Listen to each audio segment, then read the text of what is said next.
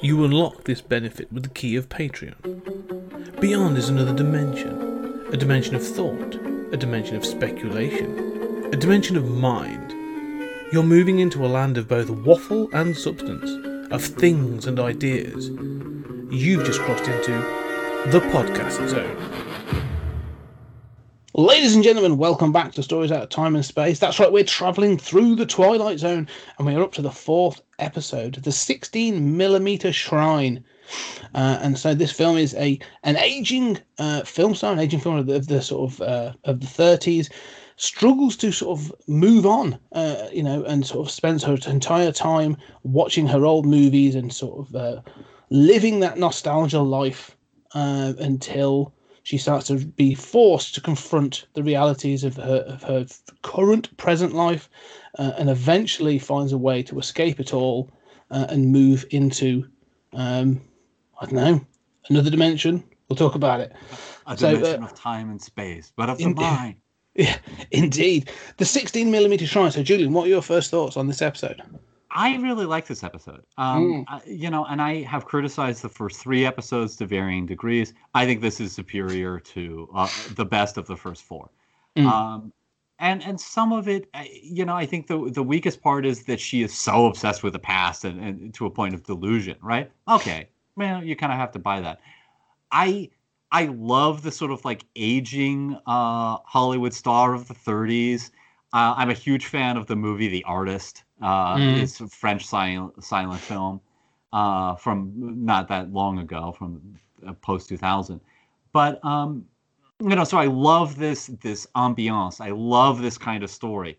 A lot of these episodes deal in one way or another with aging, and so which is a tough thing. You and I are both middle aged. Damn it, and so I love all of that. And at the end, she sort of like goes into her movie. And I'm also a huge fan of like metafiction done right. And it seems to me that a lot of these Twilight Zone episodes kind of prefigure other things in science fiction or fantasy. We've talked about sort of Philip K. Dick in the first one. This one, for me, reminds me of like the Woody Allen film, The Purple Rose of Cairo. Somebody is going into a movie. Yeah, I agree, actually. I think there were some interesting elements in this. And I love this idea of, like you say, the aging film star and being trapped in this thing. But and this is definitely something I think that, this is clearly a Hollywood thing. And also the fact it's a woman as well, I think his weight is a lot more interesting in that, our sort of conceptions of what is beauty and where, how long someone can be a leading lady or a love interest. And I like the fact that she's presented with this thing later, about halfway through, which is, we've got a role for you. It's the mother. And she's like, I don't play mothers. I play leading ladies. And it did get me thinking about modern Hollywood and how, I think, actors and actresses, they do obviously go through incredibly, intensive self-care sort of regimes to look as youthful for as long as possible. But there is still that thing about only a few females in particular. Men seem to have this thing of being able to act forever. Like, everyone will go and watch aging actors. We'll go watch Liam Neeson be an action star into his 70s. I don't care. But how, would you then watch someone of the same age doing a similar film if they were female? There's only a few. Meryl Streep, sort of, a few actresses that can really, sort of Michelle Pfeiffer, a few others that really get to play these characters as they get older.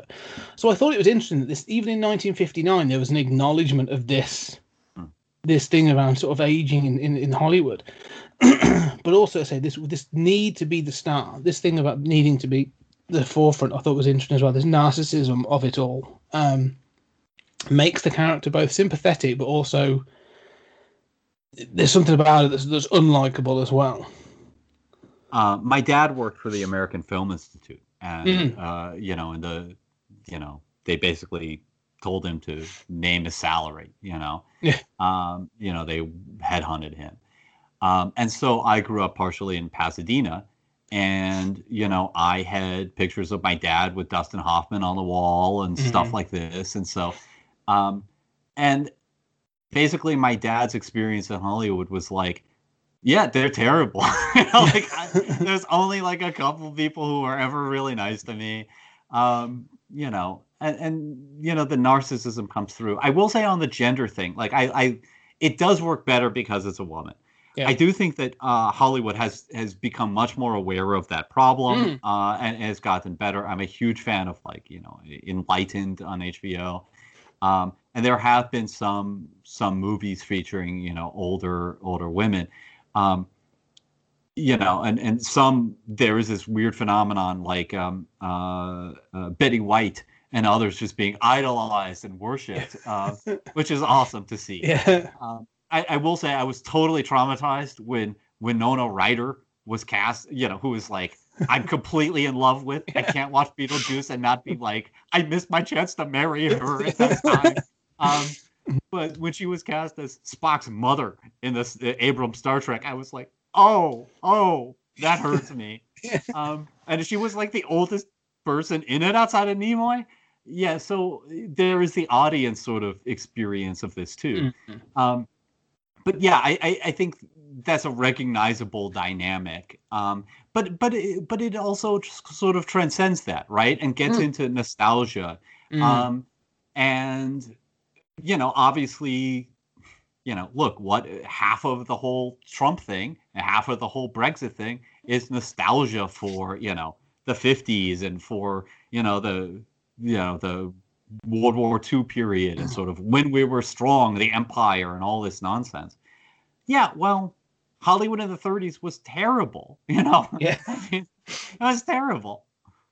Yeah. Oh, well, that's a big part of this film, isn't it? That nostalgia is dangerous. Getting stuck in that dark room of just reflecting on the past and how good it was, but everyone has this. You say just about the 30s being awful, and yeah, you hear stories of Clark Gable probably had it fine, but he was a terrible person and treated people awfully, and other people were treated by studios absolutely horrendously. But even today, I know people, and not to name them, but I know people that routinely say they talk about how, do you remember we went on that holiday when we were 12? And like, not really, because that's 30 years ago. I don't I don't want to live in that moment. But there are still people that are obsessed with that idea of youth and what they did when they were in the.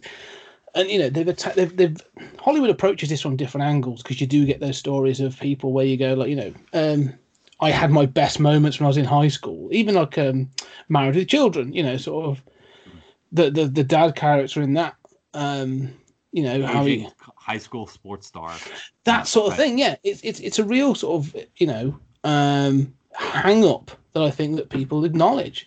But with this, like you say, in this episode, it verges on an obsession. Like, it's not just they were my better days and no one talks about it anymore. Like, this is verging on some sort of psychosis.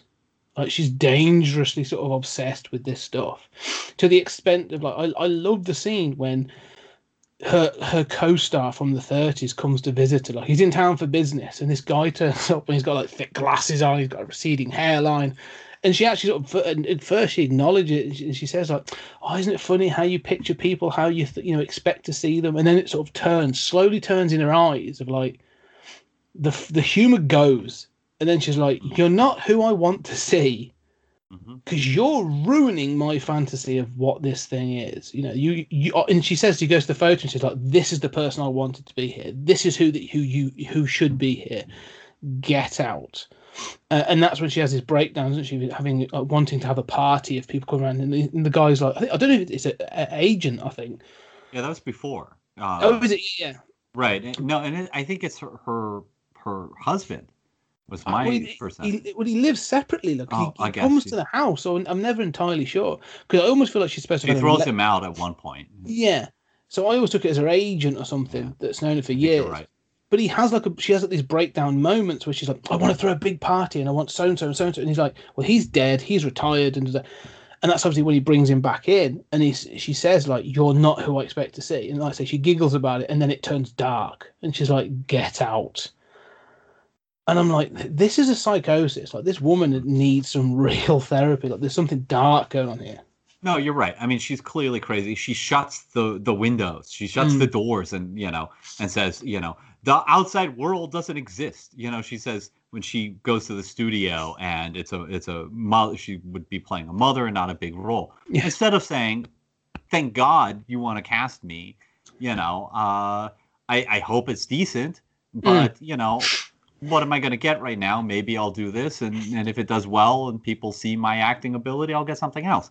Instead of that, she plays the diva and she comes back and says, that producer doesn't exist. That studio doesn't exist. It's this total denial of reality. I do think it touches on, I wanted to say in terms of the gender thing that I like that scene too with her former romantic co-star. And I think that makes it less about gender, even though it's, he looks terrible, right? He's aged horribly. Yeah. So much for the idea of men aging gracefully, because of course it's the same actress who plays, her in the movie 20 years ago that you see. That sort of detracts from the gender point, although you're right, of course, and that's obviously there. The other thing is that, I think about it's not just actresses and actors, it's like sports stars, right? Like you were talking about Married with Children. I mean, I think back on my college years and, I other times like that. But then I also remember I was miserable. I was suicidal every day. I was young. I was getting drunk and stoned all the time and going to the library and listening to opera for the hell of it. But I was also miserable. But it's, you think of somebody who goes to the Olympics, you're an Olympic gymnast at 16. What are you going to do at 30? How do you live a life like that? And yet that's the case for a lot of, big name people. Yeah, exactly. I won a gold medal when I was, when I was 16, and I'm now 37, and I don't know what I'm doing. No, but it's true. But I like this idea that, but one of the things I love about this episode, so sort of, as we sort of come to the end of this thing, is the fact that there's no resolution. In the past episodes, there's been this kind of resolution, this sort of, whether it's the problem is solved or the person gets closure or they get a new opportunity or whatever. This doesn't. Her psychosis takes her, is what drives her to this end. And what I would say is this is so far, in fact, of the ones we've watched to date, this is the one that felt to me most like a weird tale. I would expect this to come from, maybe not so much Lovecraft, but that weird, even like a modern, this has aged really well, this episode. This feels like a modern weird tale. When the ending is, she appears in the film.